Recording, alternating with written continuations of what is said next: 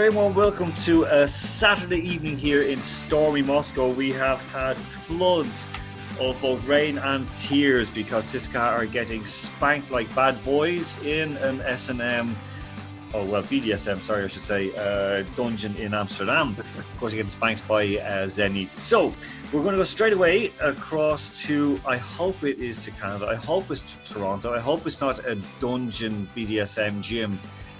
Straight away to Alex B. Alex, are you well? I'm fine, thank you very much. About as fine as somebody in Amsterdam in a basement could be. I love it. All right, Andrew Flint and Isel Cody, they are waiting for us. We're going to start off straight to you. Okay, Major League Baseball might not come back, but the NBA is going to Disney. Tell us about it. Well, kind of every league that wanted to come back planned a return in Florida. So that was MLS, that was MLB, that was NBA. And so right now the coronavirus just spiked in Florida. So right now they jeopardized everything. So right now they're thinking if they're not going to return, they might return in the fall and just cancel the seasons altogether. But that's kind of been the big thing because everybody was planning to return in Florida because that's Disney World is in Florida. What is the real reasoning behind it, do you think, why they're not coming back? Because, I mean, UFC is going on, all the wrestling's going on, like AEW and WWE. So my thing is that even the UFC was, the events that they did have were in Florida. They were in Jacksonville. So right now they're going to have a fight tonight, actually. There's going to be a pretty big fight between Curtis Blades and Alexander Volkov, but that's going to be happening in the Apex, which is in Vegas, which is just the UFC arena. But normally they would have it in Jacksonville, and right now they're not returning there.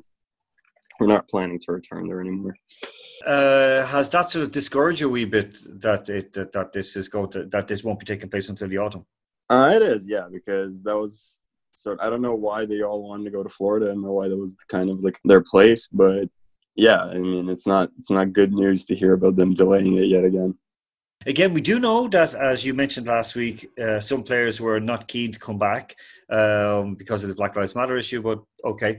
Excellent. We're going to come back to you in a moment because I want to ask you something about UFC. I'm going to go to Dublin and Isel Cody. Isel, you have 2 minutes, please, to discuss when you get away with doing something bad, like Mo Farah. When you get away with doing something bad, like Jessica Ennis or Paula Radcliffe or any of these super athletes or idiots who dope and then get away with, or threaten people like Serena Williams, you get away with missing tests or skipping tests, and then you skip some more. What the hell is going on with that idiot Chris Coleman? You have a finite period. If you skip a test, if you skip 2 tests, you're cool. If you, within that finite period, skip 3 tests, we're in trouble. So here's my issue. I think there was an incredible, could all have learned a lot from by reading about it on Twitter in the last few weeks, where Dai Young put up, and he basically said what had happened was Christian Coleman had put up an explanation for his missed tests. And the issue was, within his explanation, he had said, I wasn't informed, I wasn't aware, etc. Random drug testing, the main basis of that is you're not informed, you're not aware. You give your whereabouts and the testers test. Christian Coleman has made a mockery of the system. And the problem is, Christian Coleman made a mockery of the system earlier this year when he missed a series of tests, but they went, it's not in the 12-month period, so we'll all open that test that was outside. He did it again, and everyone did it again, and that's the fundamental point. This is a man, you don't miss tests because you're clean.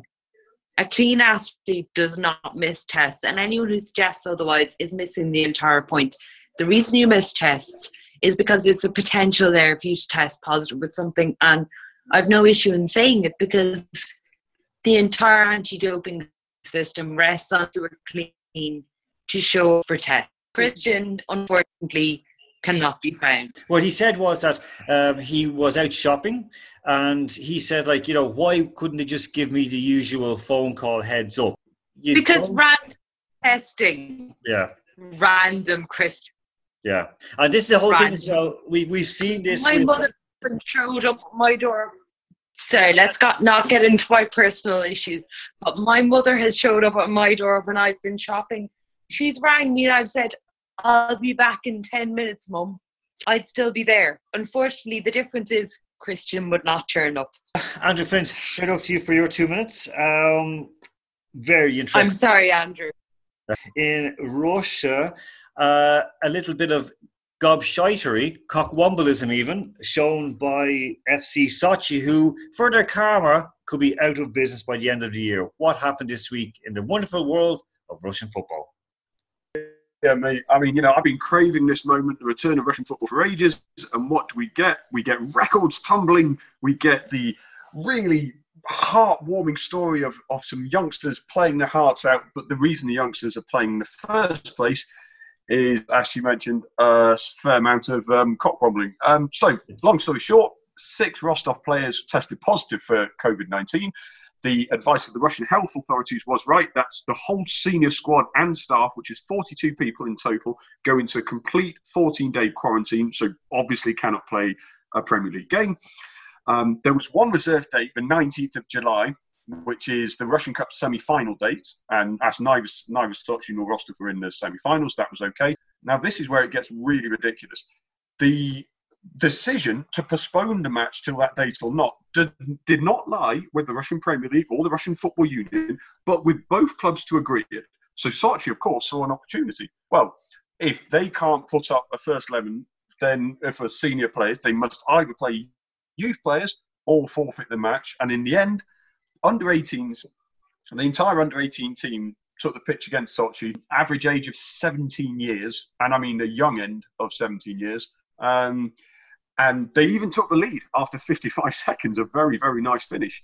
And in the end, Sochi, of course, these are senior players. These are players who have played in World Cup quarterfinals. And they strolled to a 10-1 win in 5th gear. And it just, sporting integrity was so far from this match in every single sense. On the pitch, the decision not to show any solidarity, either postponing the game or even possibly fielding some youth players of their own. None of that happened.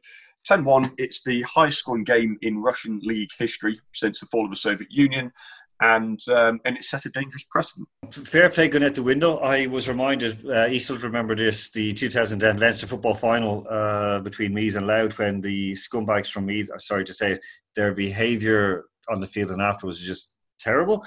The now Louth historic Leinster title, but, and again, the Russian Premier League chickening out, showing that they have been castrated or whatever. I don't know what it is, but they were complete eunuchs in this, where they just basically said, okay, clubs sort it out.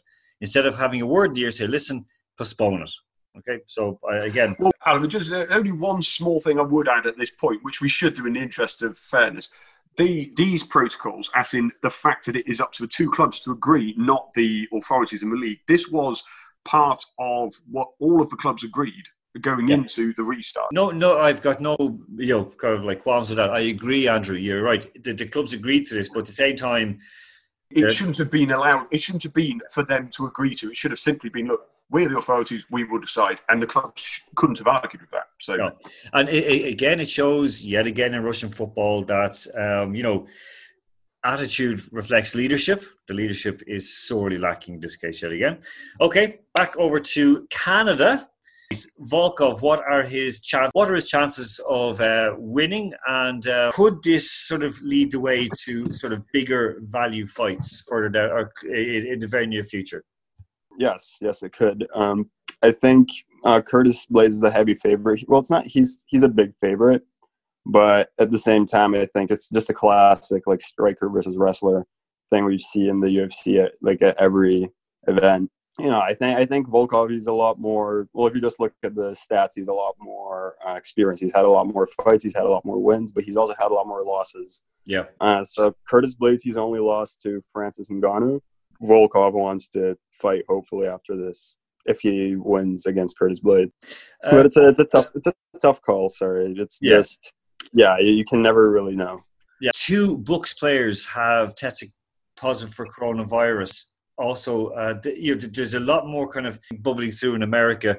Coronavirus. That's the other thing. That's the other thing that I forgot to mention. This happened in the NHL too. So in the NHL, they opened the training facilities on June 8th, and since then, 11 players have tested positive. So right now, they have to postpone everything. The Tampa Bay Lightning shut down their training facilities, so they're going back. The NBA is sort of there's been a lot of players that have beaten the virus, but at the same time, it's launched in China. They fully launched. The Chinese Basketball Association launched games courtesy of Yao Ming.